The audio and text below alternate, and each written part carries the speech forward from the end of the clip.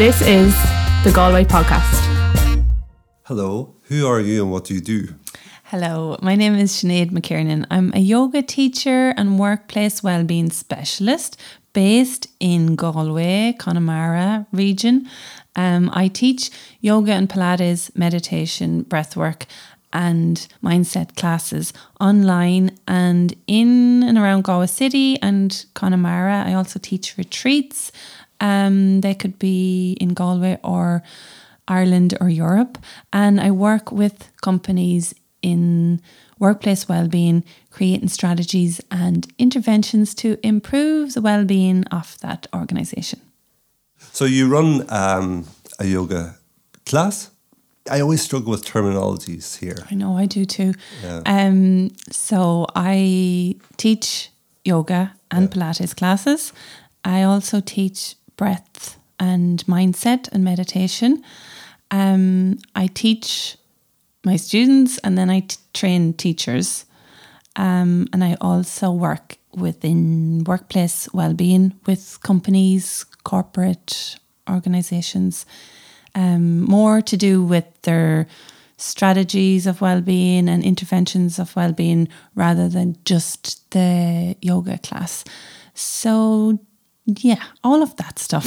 Yeah. So yoga is very popular in Galway, and whenever I invited you on, I was thinking it feels almost like a disservice because I had to choose one, and I've been reaching out. I think I've written to a couple of yoga people, and for whatever reason, it never happened.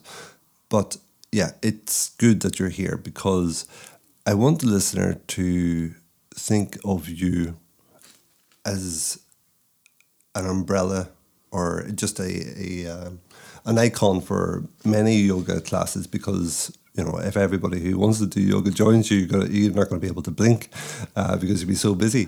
Why do you think yoga is so popular in Galway? I think it is popular across the board, everywhere. It's travelled obviously from India over to America and then filtered through Europe and then, into whatever happens in the UK, then moves into Dublin and then across to us in Galway, last but not least. There's a lot of creative musicians, artists, healers in Galway. Usually the west coasts of countries attract those type of people. That's interesting. I never heard that before. Straight away I'm thinking San Francisco. Is Sydney in the west coast? No, Perth is. Sorry, yeah.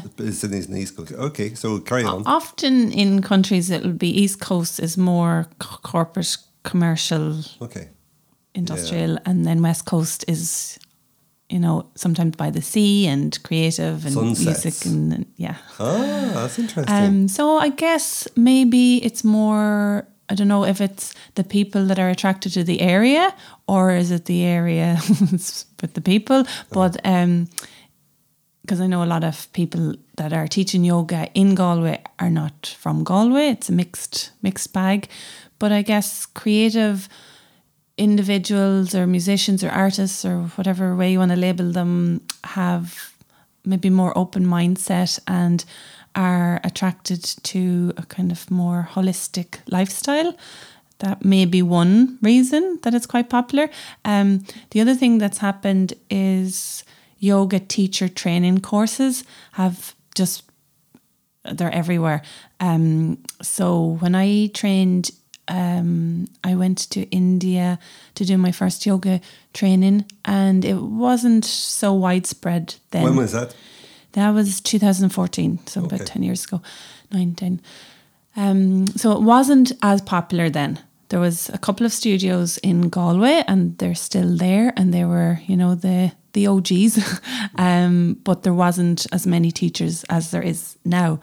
Yoga teacher trainings were very limited in Ireland and I was just drawn to do what I felt was a really authentic training in India with Indian teachers, and it was just what drew me there, obviously. So Mysore in India, that's not where you went? That's where I went. Is it? Yeah.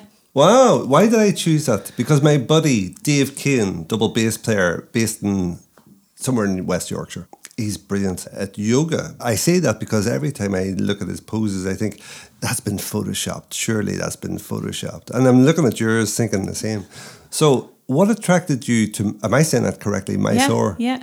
I mean, whenever he first went there, I thought, well, you know, you obviously don't know much about yoga. You just picked something that sounds the hardest, you know. But why did you choose Mysore? Yeah, so it's Mysore in English, or Mysuru, they would spell and pronounce it. I prefer that. Mysuru. It sounds like I know what I'm talking about now. Okay. You do, yeah. At the time, I looked up some schools in India. Goa was one area that was very popular and a little bit what seemed too westernized for me. It was a bit beachy, nearly party atmosphere.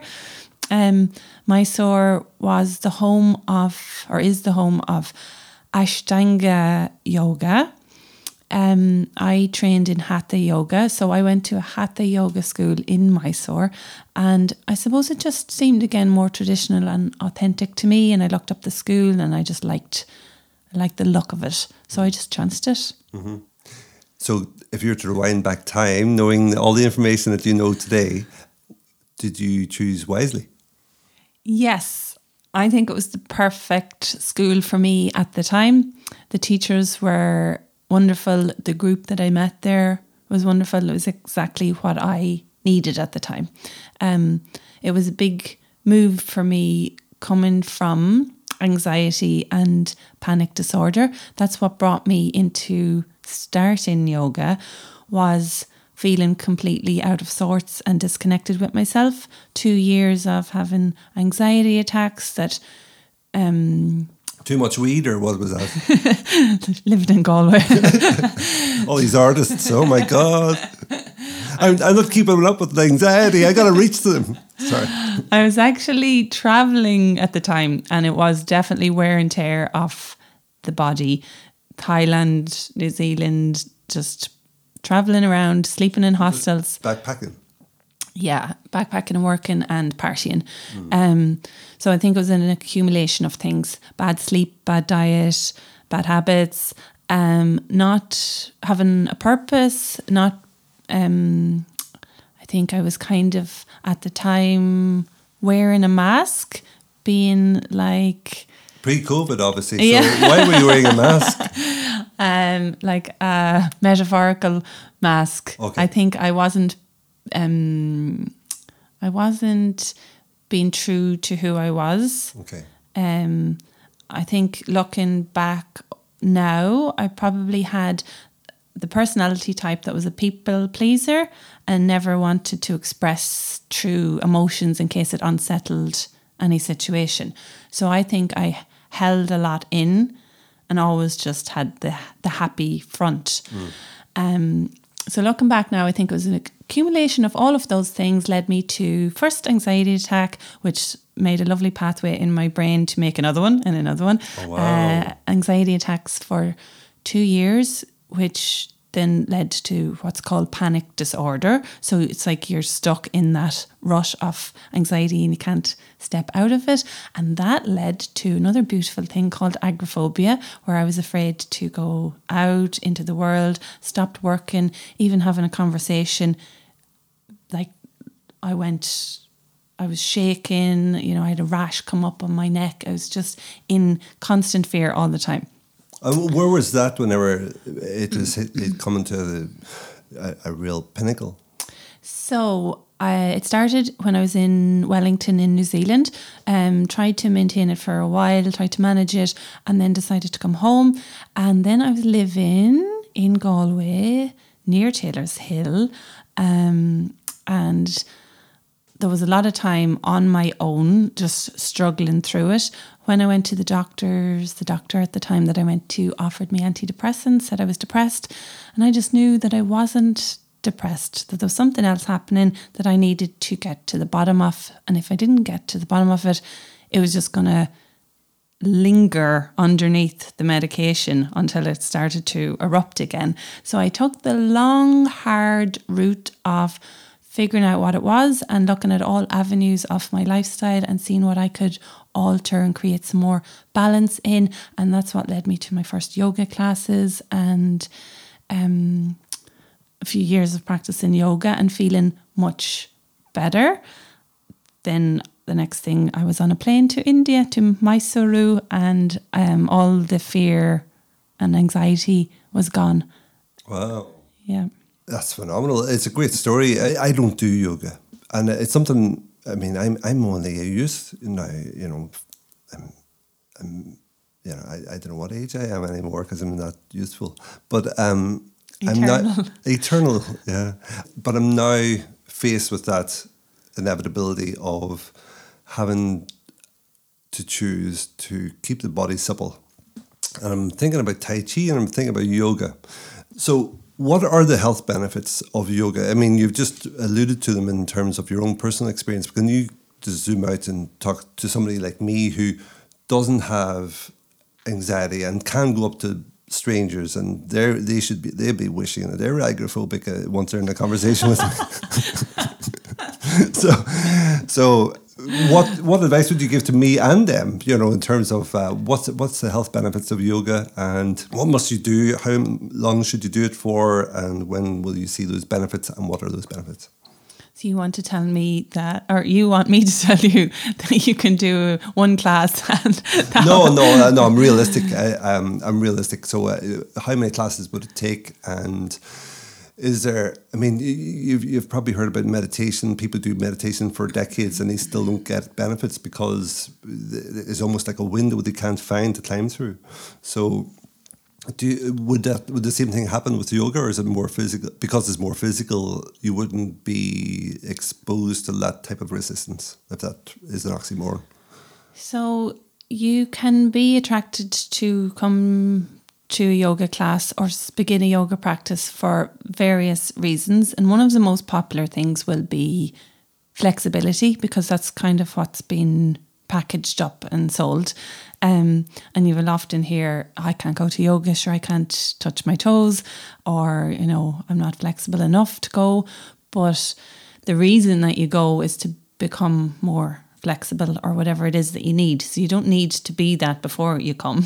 You come to experience that and gain those benefits. So flexibility in the muscles is just one thing. Mobility in the joints, strength in the muscles. You're strengthening your bones with some of the body weight exercises. More body awareness. So you're taking that time out for yourself. Usually it's an hour class, and you should be experiencing that hour of quietness. There shouldn't be too much chat in that hour of the class. So that's an hour to yourself. You know, your mouth's closed, you're breathing in and out through the nose, you're checking in with your body, moving your body. So body awareness is another big thing that is kind of underestimated with how powerful it is, because you're building the muscle of awareness, and awareness can be brought into all areas of your life. You're practicing mindfulness, hopefully, if you're tuned in and listening to the breath, and breathing on its own, focusing more on the breath, will have powerful effects with the parasympathetic nervous system, your vagus nerve, calm, rest and digest response in the body. So getting rid of the stress hormones in the body and bringing in the nice calming hormones in the body. And once you're in that rest and digest state, the calm state in the body, your systems, all your organs and systems in the body will work more efficiently. When we're stressed, they can't do their jobs properly. So inside, outside, mind, body, soul, yoga will speak to all of that if you will let it. But some people will say, no, it's not for me. No, I'm not flexible enough.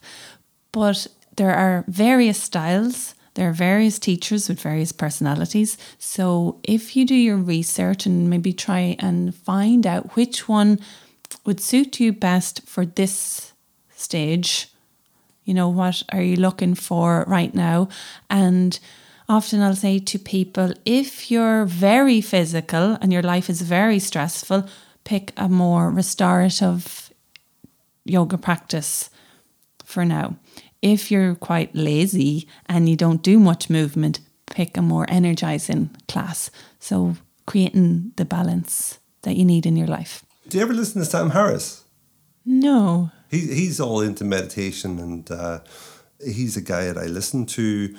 He takes big topics like AI or COVID or Israel or whatever. Take your choice, And he really comes at it in a big way, and he gets into these really hot debates. And he's a meditation coach as well. Okay, yeah. Which is strange, because you kind of think you could do with your own courses, Yeah. Oh, you'll often see that as well. The other interesting thing is that a lot of people that come into train and work in any kind of healing modalities often come into it because they needed the work themselves, but sometimes the work hasn't really been done enough, and there might be questionable in the work that they're doing. So you do need to be careful who you choose as your, it's a healthcare provider, really, whether it's a counsellor, psychologist, massage therapist, a yoga teacher, Tai Chi instructor. You're handing them, you're in a vulnerable state. You're handing them a little bit of power. So I do think you need to choose carefully somebody that you trust. What does it take to be able to be in a very stressful situation and to be able to tune it all out? Well, I think you can not exactly tune out, depending on what the situation is, I suppose, but you can perceive stress in a different way, or you can choose to perceive it in a different way. If you perceive stress as, this is a disaster, this is going to floor me, how am I going to be able to cope? Your body's already feeling that as, this is a disaster, I can't cope. But if it's a situation that maybe you can step back and say, okay, this isn't great, but this is a new challenge in my life. How can I look at this challenge, and how can I rise to the challenge and be the best version of myself that I can be in this situation?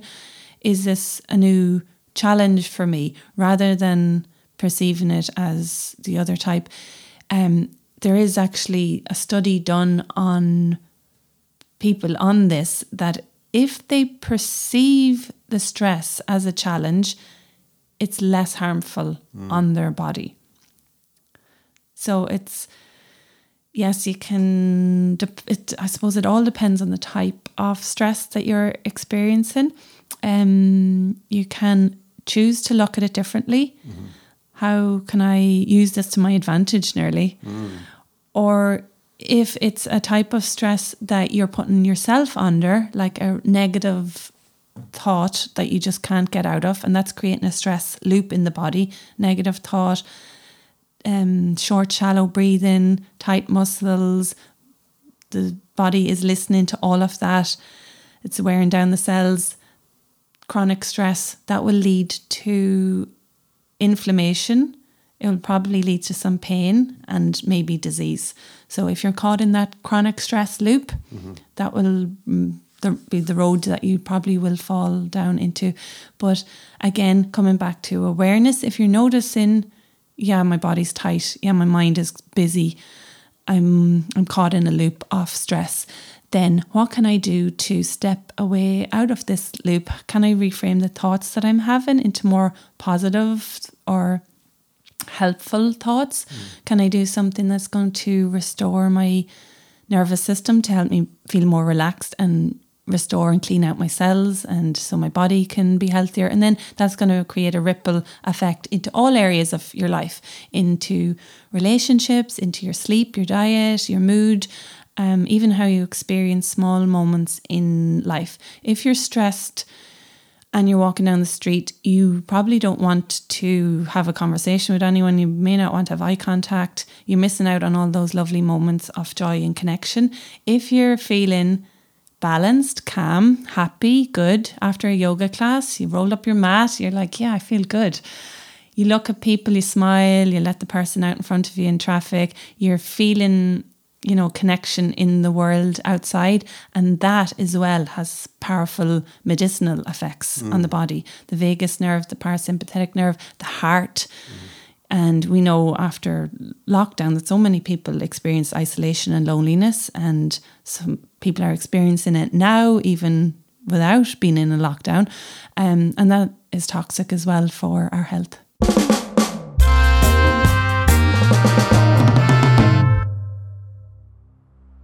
Do you have a grandparent that you never met? Do you wonder what they were like? What type of life did they have? What type of person were they?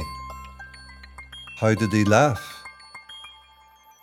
Both of my grandfathers had passed before I was born, so in 2006, when there was no signs of my children arriving anytime soon, I video interviewed both my parents.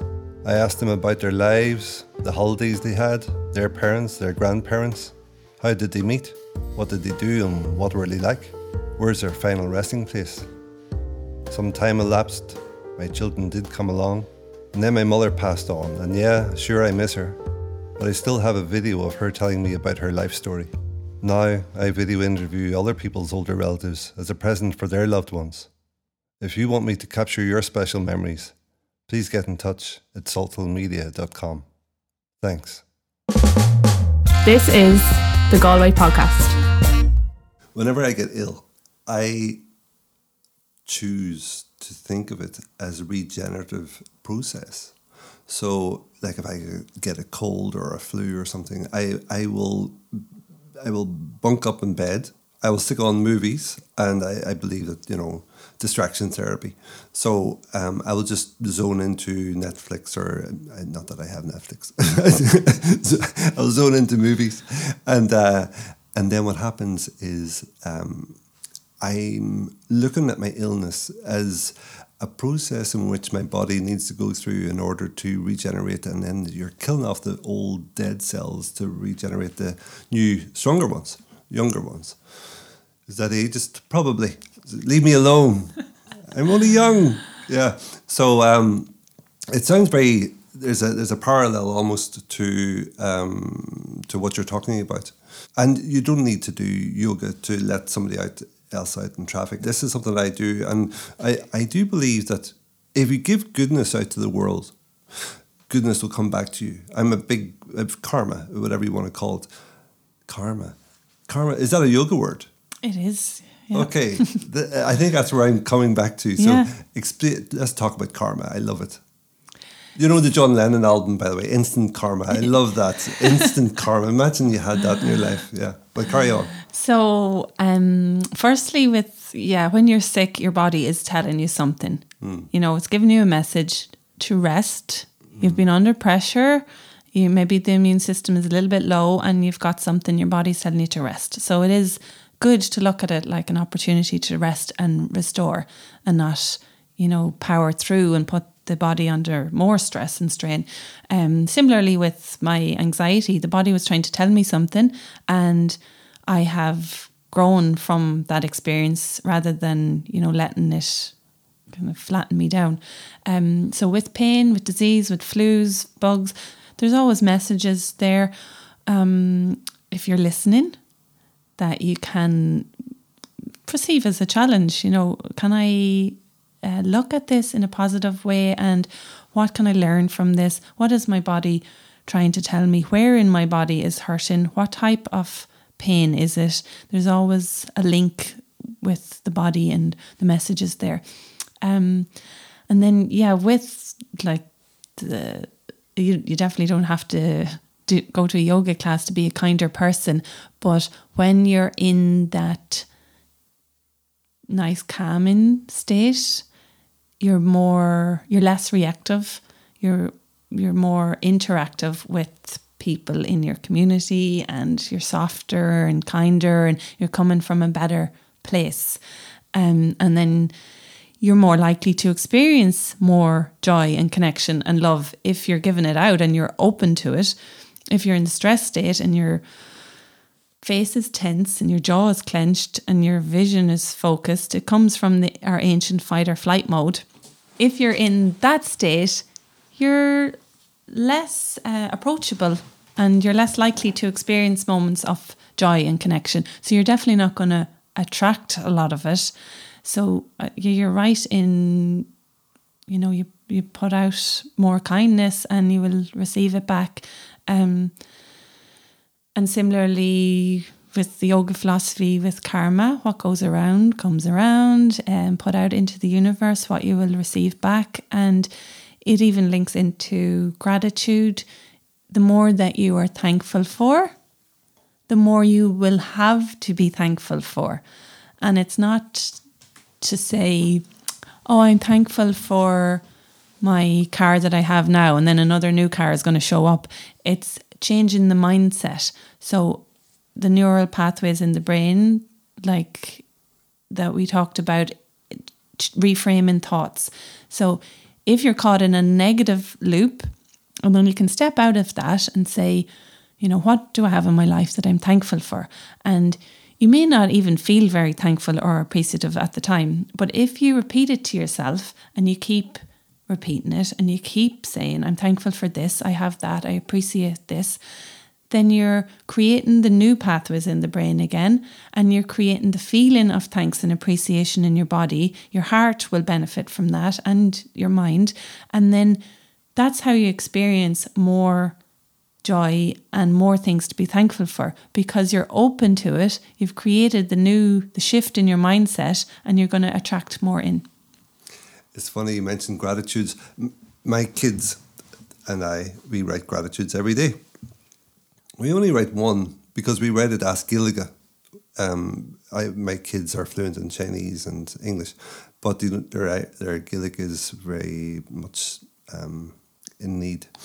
So we write a gratitude every day. I thought, it's good to do something in Gaelic. So I thought, let's do a gratitude. They only do one, and it's usually linked to the Nintendo Switch. They're allowed Nintendo Switch for 20 minutes a day. Yeah, and then it shuts down. Anyway, I think it's 30 minutes. Okay, stop talking about Nintendo Switch. I should extend it. I should get them to write 3 because, their Gaelic's getting better.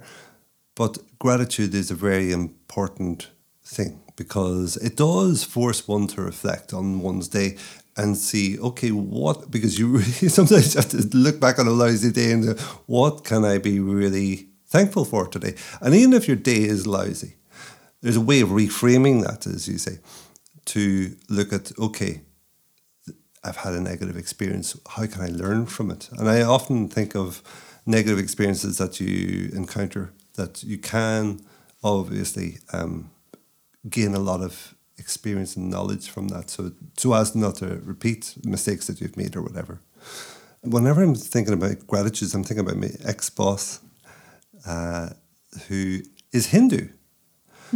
So gratitude seems to be linked to yoga quite a lot. And is it tied to a religion, or has it been tied to a religion, or what can you share about that? Yoga is originating from Hindu philosophy. So it's should not be religious. There are aspects of yoga that will be more devotional, that some people may go down that avenue of chanting to Hindu gods. The elephant face guy. Yeah, Ganesha. Ganesha. So you can, I think you can experience those things and still not be attached to religion. Other gods are available, even in Hinduism. Sorry, carry on. You can experience the benefits of things like chanting. It can bring you into a meditative state if you detach yourself from the fact that you're chanting to a monkey or elephant head into God. So for some people, that will be the avenue that will bring them peace and calm and joy. And similarly with, the church in Ireland, I think you can go in and light a candle and experience some peace and not be attached to the whole religion.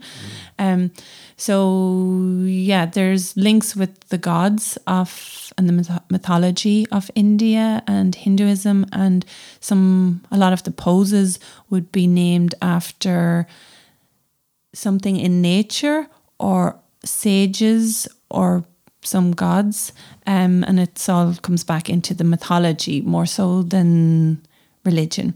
And then the yoga philosophy would be linked to the ancient texts from India, maybe 4,000 years ago. And yes, there's links between Hinduism, philosophy, and then again, that's similar to Buddhism in China, and they would have been around the same time. So who knows what kind of messages were being passed through those countries at the same time. So there's similarities there with Buddhism and loving kindness and gratitude, and just throwing messages over the Everest. a little paper aeroplane instead of stones. Yeah, because they're such good friends around there.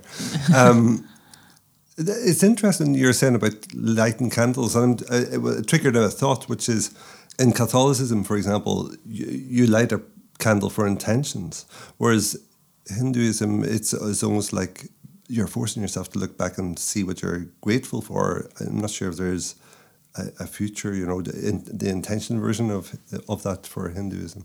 We'll move on. Public Image Limited. I saw them last year. The singers, Johnny Rotten, yeah? Sex Pistols was his first band. And you know what? It was the most politest gig I've ever been to in my life. All these are middle-aged and older men who are punks, ex-punks, and there's all polite. Oh no, after you, sir. It's so strange. But do you know what it was as well? Not only the most politest gig, the smelliest gig. All these here old guys who have obviously farted in this room. So you know where I'm going. no. Yoga class. I just think of people farting all day long. So what happens if you've got a problem with flatulence? Or are you more welcome, in a yoga class? What happens if you're... So my real question is this. What happens if you've got a problem with body image, whether that's over what's the verb for flatulence? That word. And then and then the rest of it is if you have a problem with body image. So I don't want to take up yoga because people will be looking at X, Y, or Z. So what's your advice to somebody who wants to try out a class but has that barrier? So if you are coming to a yoga class or whatever kind of mindful practice class it is, each person that's there should be focused on their own practice. It's not really an interactive space where people are looking around the room, or it shouldn't really be unless it's kind of workshop dynamic, but it is aimed to be a mindful practice. So I always say, when you're on your mat, pretend you're just in your own little island and do your thing and focus on yourself and look up at me for guidance if you need it. But otherwise, it's focusing inward, not outward. It should be an internal kind of checking in with yourself practice. So for anyone that's feeling vulnerable or exposed or nervous about joining, just think of it as that. You're there for yourself. You roll out your mat. That's your space.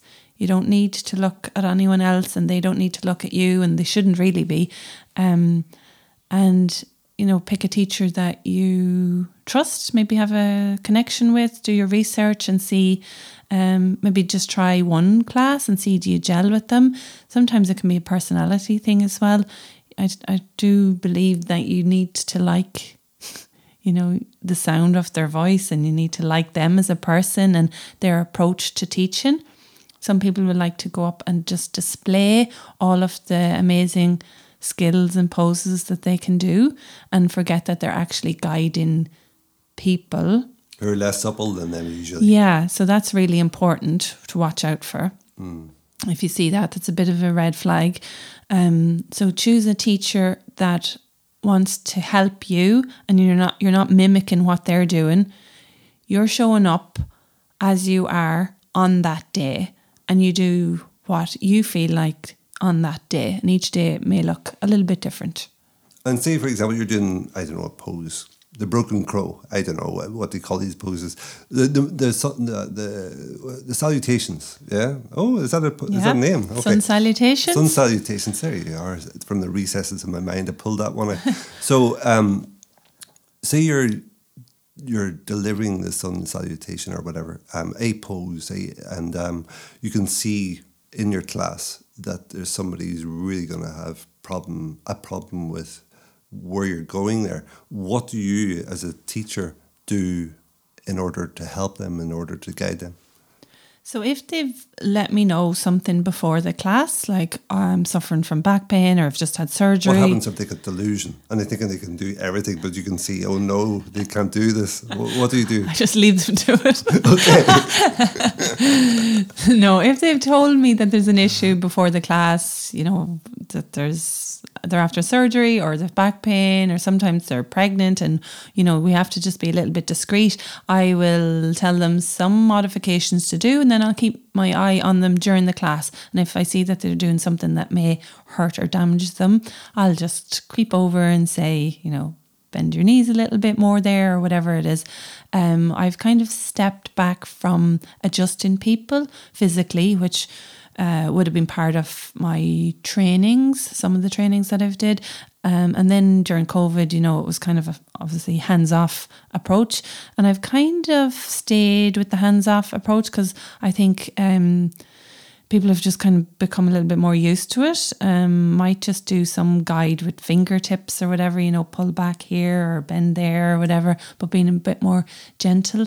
And I'll tell people that, you know, just do what you can do for today, whatever is working within your range of motion for today, and for whatever reasons, you know, you may need to pull back or take a little rest, do it. This is your time. You know, you've booked this time for yourself to enjoy, to check in with your body and to feel better. This isn't anything really to do with me. I'm just hopefully guiding you in a way to do it safely and nicely. And you should be able to, you know, tune in a little bit to what I'm doing if you need instruction, and then come back to yourself and do what feels nice for you. And I think that's one, obviously at the start, you need to kind of figure it all out. Where's she going now? What are we doing now? Where's my head supposed to be? But once you get used to the routine and the poses, it should be more internal. And I think it's a thing that some people get wrong is to just like still look around the room and look up to me or the teacher and forget to go inward, because that's where the magic is. Can you walk us through a lesson? What does it look like in terms of from start to finish?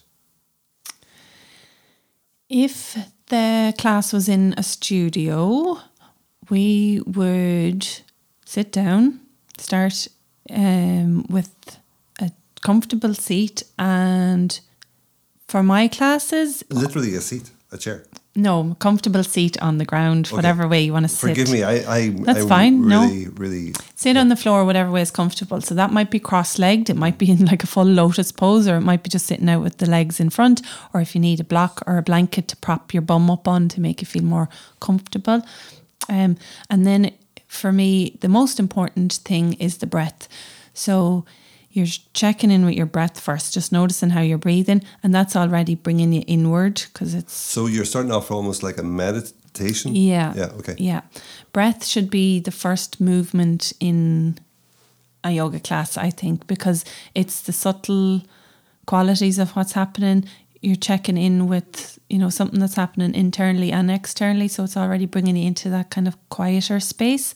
It's a great teacher. It will tell you how you're feeling. If it's short, shallow, up in the chest, you might be a little bit stressed or rushed or anxious. If the belly and the diaphragm and the ribs are moving, then it's a good signal that you're in a calm state and you're breathing. I'm in a calm state. Yeah, it's funny. Like, I was just thinking, I'm not in the chest, but carry on. Yeah, if you're breathing functionally, it'll be down lower. It'll be a nice quiet breath in and out through the nose, and that's the functional way to breathe. So checking in with the breath is really important. Tool, teacher, habit. So that would be always number one for me. And I actually do need to spend a lot of time reteaching people, retraining people how to breathe properly, because most of us are breathing dysfunctionally and have developed bad habits because of stress in society.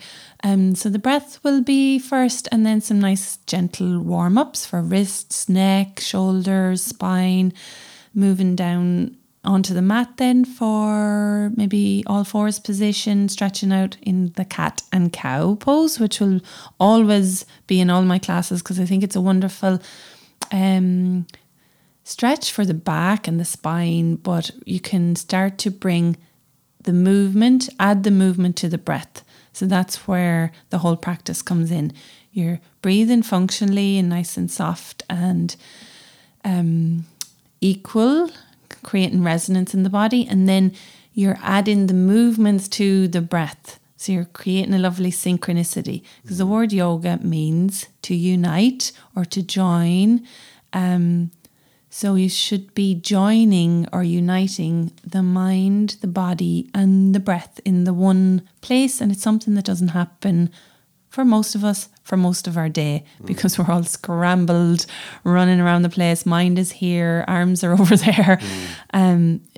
We're a bit discombobulated. So that's why I suppose yoga has become so popular as well, as it's creating that union again, mind, body and breath to one place. And when you're in that place, that's when you feel, again, more connected and open to the world and thankful and appreciative, and that's all the ripple benefits effects again.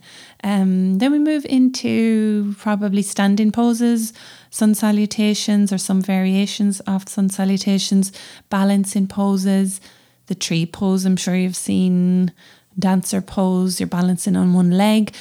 So those poses are great for strengthening the body, strengthening your bones, some flexibility and opening in the body where during the day are very closed off, especially the hips, because we stand and sit and stand and sit, and the legs are in kind of the closed position, but the hip joints should be more mobile. They're ball and socket joints, so they should be internally and externally rotating, and we miss out on all of that action, during our days, most of us, because we sit and stand so much.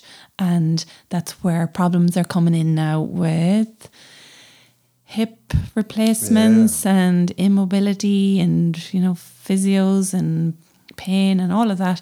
It's just because we're not moving our bodies enough. And it's really simple. You don't have to come to a 1 hour yoga class. You can do little movements yourself during the day. Moving the neck, moving the spine, rolling out the shoulders, opening and closing the hips, just bringing it into your daily routine. So it will enhance your flexibility and mobility. Wonderful.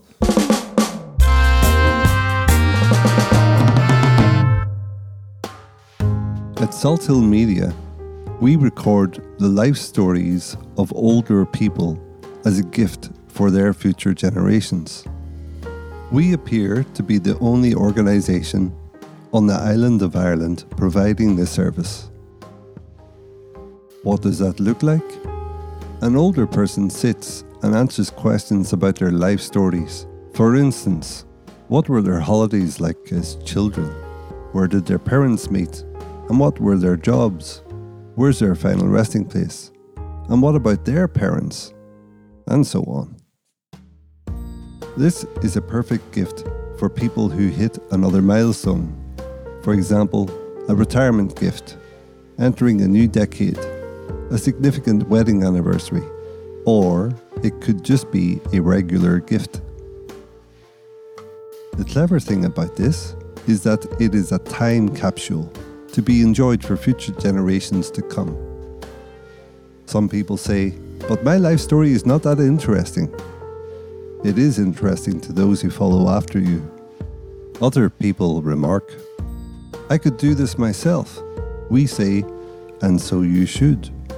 However, more often than not, these life stories do not get recorded, so we advise that you go to salthillmedia.com and book a recording session for 3 months' time. If, in 3 months' time, your recording has not happened, then we will do that for you.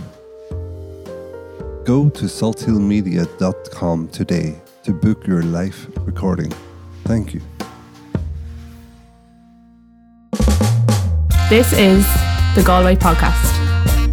I'm thinking about Kung Fu, whenever I used to do like karate as a kid, you would do these meditative things to open and close the session. Would you close with a meditation as well? Yes. So once we've kind of done all the more active poses, sun salutations, standing, you may then add, depending on kind of the focus or the theme of the class, you may add some core work or balancing poses, depending on what type of class you're teaching and who's there and what the level is and all of that. There's a lot to consider. And then you would bring it back down to more gentle, slower stretches again, sitting on the mat, legs, hips, spine, twists. And then you would finish in Shavasana, which is the most important pose, lying still, arms and legs open, palms open, fingers open, closing your eyes and focusing on the breath again, allowing everything to relax and come back into stillness. What I would be afraid of? Falling asleep. Lots of people fall asleep. I hear snoring and... What do you do? You just give him a kick in the ass? Or sorry, do you just give him a little tap on the butt with your foot? If it's a gentle snore and the Shavasana isn't too long, I just leave them to it. If somebody if it's a longer relaxation session, and it might be like a yoga nidra class, which is more lying down for a longer period of time, and then it might be interrupting, the experience of other people, I might do something beside them too. the old pillow in the face. I obviously it's a compliment, because you've relaxed that person to such an extent that they've gone to the ultimate relaxation pose, which is they have relaxed themselves. Yes. I'm all about giving them their power, because they've brought themselves into that state of relaxation, and it's something that we forget when we're at home, that we can do that by moving the body, breathing slowly and smoothly, and restoring the nervous system. You can bring yourself into a calm and peaceful state anytime that you like, I hope. So you have the power. I have the power. Not me. Yeah, I'm not your guru. Who's it said that? He-Man said I have the power, was it? I don't know. I'm showing my age again. Okay, shh. So, to find out more, where must one go? You will find me at any building or beach in Galway. No, my students do have a little joke with me, because I have moved around a lot, like many yoga teachers do, or wellness practitioners, because there's never so many designated spaces in Galway. I have moved from gym to studio to random building to arts building to beach. And why is that? Why do you move around so much? Sometimes you would rent a space and then something happens to that building, like it's sold, or they're using the room for something else, or or I've moved location myself, or so I'm like the little traveling hobo yogi. And when I came back from India, I did start teaching yoga on the beach in Salt Hill. It was a charity one. The first one that I did was down on Grattan Beach, 2014, I think. I think there was only me and one other teacher at the time that I knew of teaching in Salt Hill on the beach, and now it's every corner, every park, field, lake, there's yoga popping up everywhere, which is great because the effects are wonderful. And if we're creating a calmer, happier society with more connection, then it's amazing.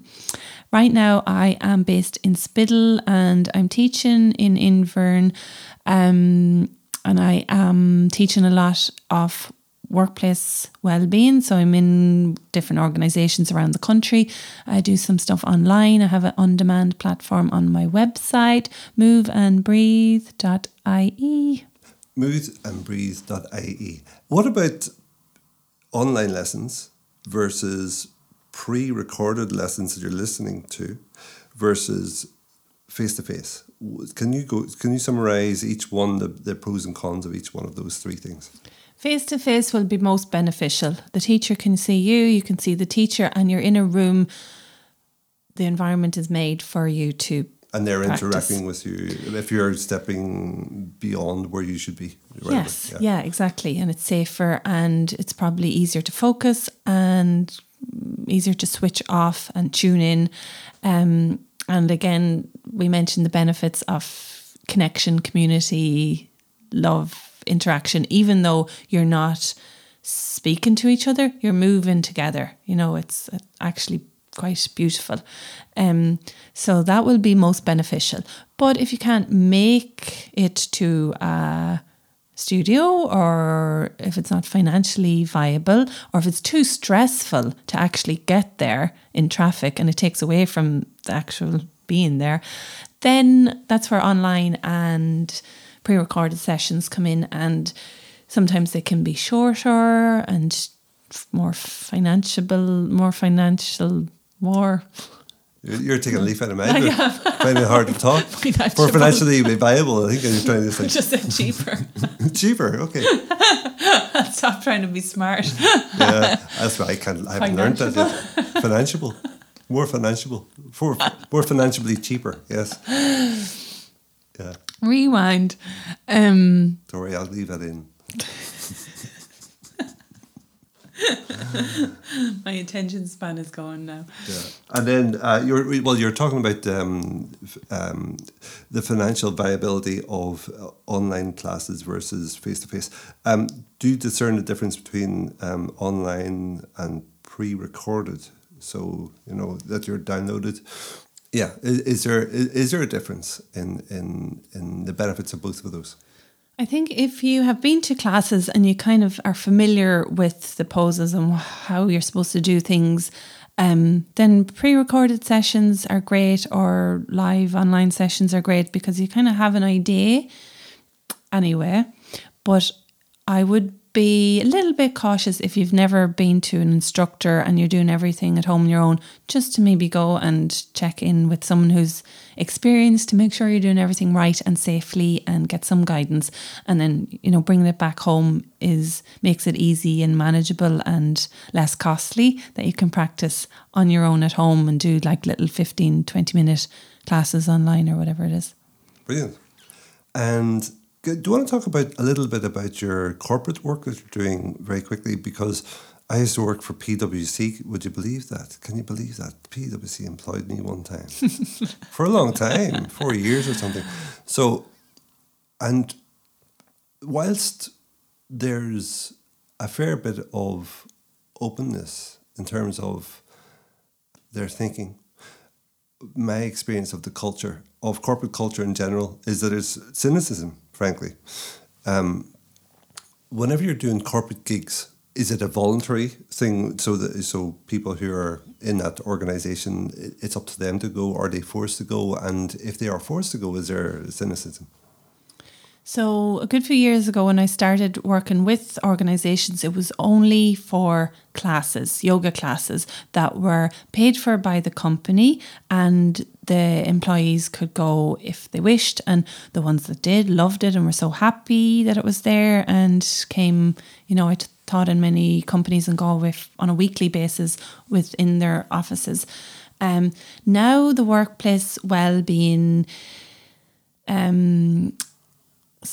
the whole spectrum of it, I suppose, has changed. It's not just, or shouldn't be just a tick the box exercise of offering a wellness class or a gym discount or herbal teas or whatever it is. It should be more integrated into the whole company, where it starts from the leaders. What's the message? How are the employees feeling within the company? So the company should be collecting data from the employees. What issues are arising for the employees? Is it financial? Is it the work hours? Is it the communication within the company? Is it bullying? There's always going to be some issue that will be bigger than offering a gym discount or a yoga class.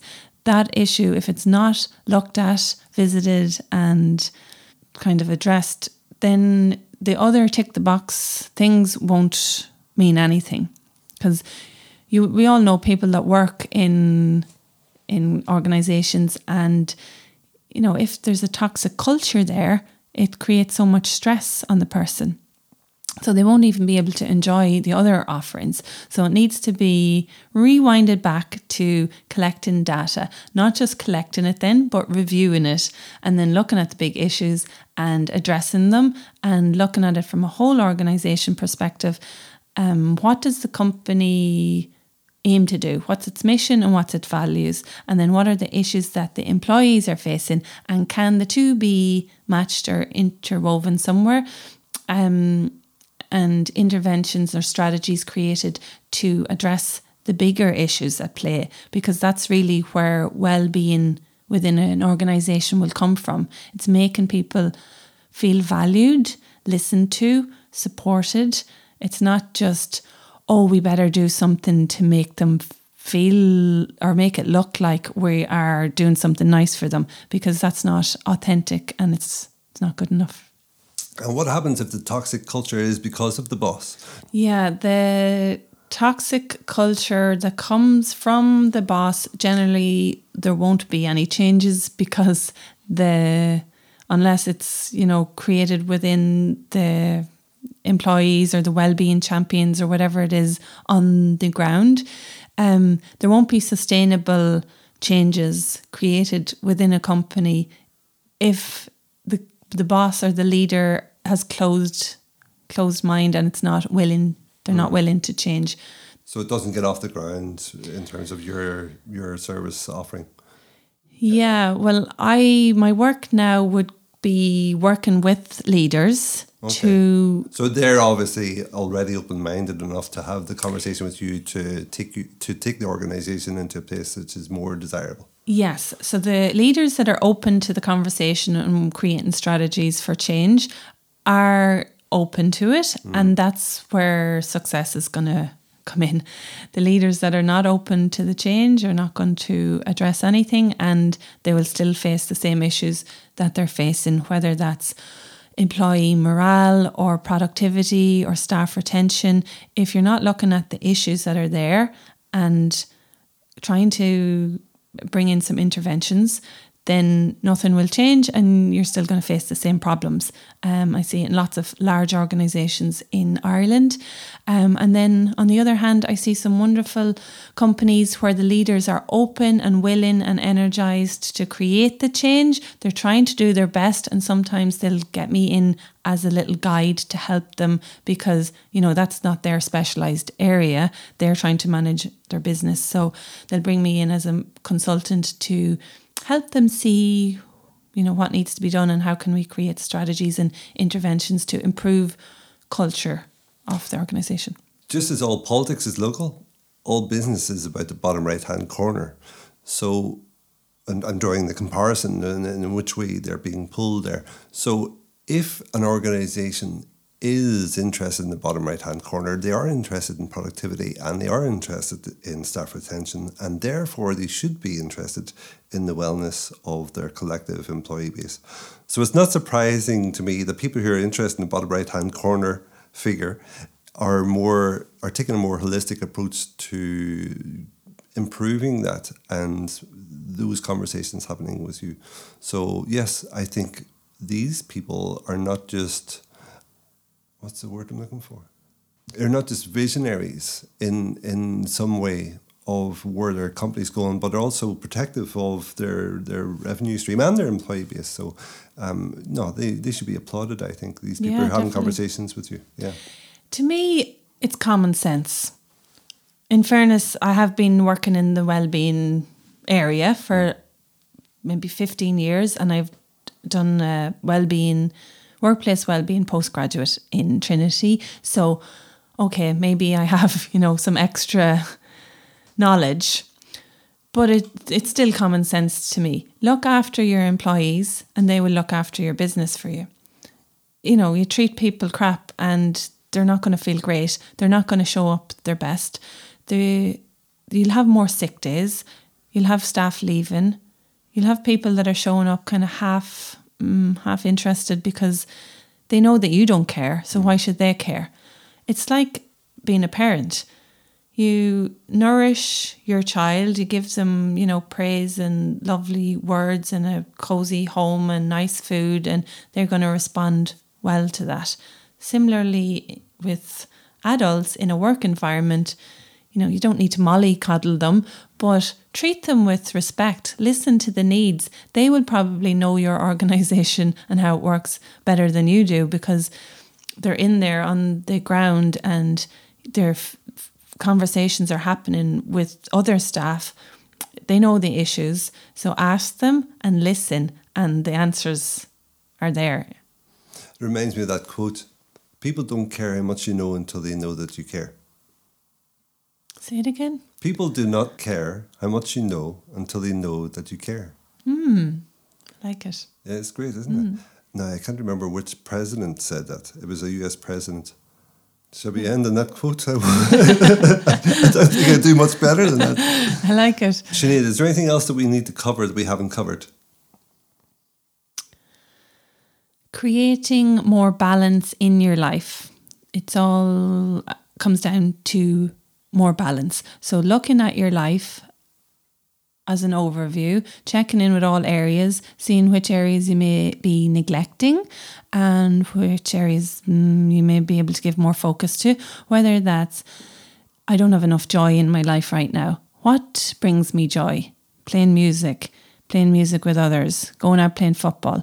If it's something that lifts your spirits, bringing that back into your weekly routine. Am I not getting enough rest? I'm staying on my phone until 2 a.m. online shopping, and then I wake up at 6 with the kids and I'm absolutely exhausted, and then that filters into negative habits during the day then, because you're trying to replenish from the lack of sleep. So how can I bring more balance into my life, whether that's better sleep, more wholesome food, nicer conversations and connections with people and communities, things that bring me joy. What can I do to bring me rest and restoration, meditation, breath, yoga, massage, tai chi, whatever that is. And what can I do to bring me that positive challenge, a little bit out of my comfort zone and get the heart rate going. So looking at your whole day to day, week to week, is there anything that's missing that you can maybe create more balance, and balance will bring better health?